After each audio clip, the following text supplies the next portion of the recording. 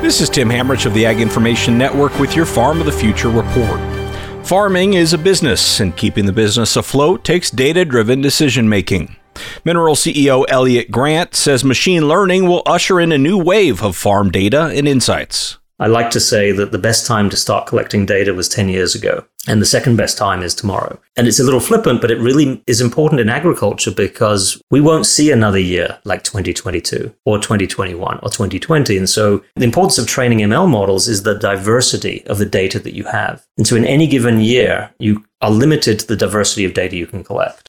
Grant said that because the model picks up on subtle differences in dynamic environments like farms, it must be constantly retrained and recalibrated to reach peak effectiveness.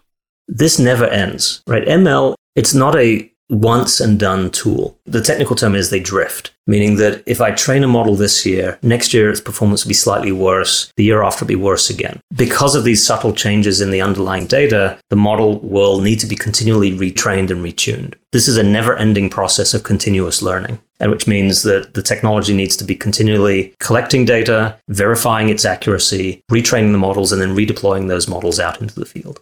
While machine learning is still in its beginning stages of implementation in agriculture, there are exciting hopes for the potential it will have going forward. This is Tim Hamrich with the Ag Information Network.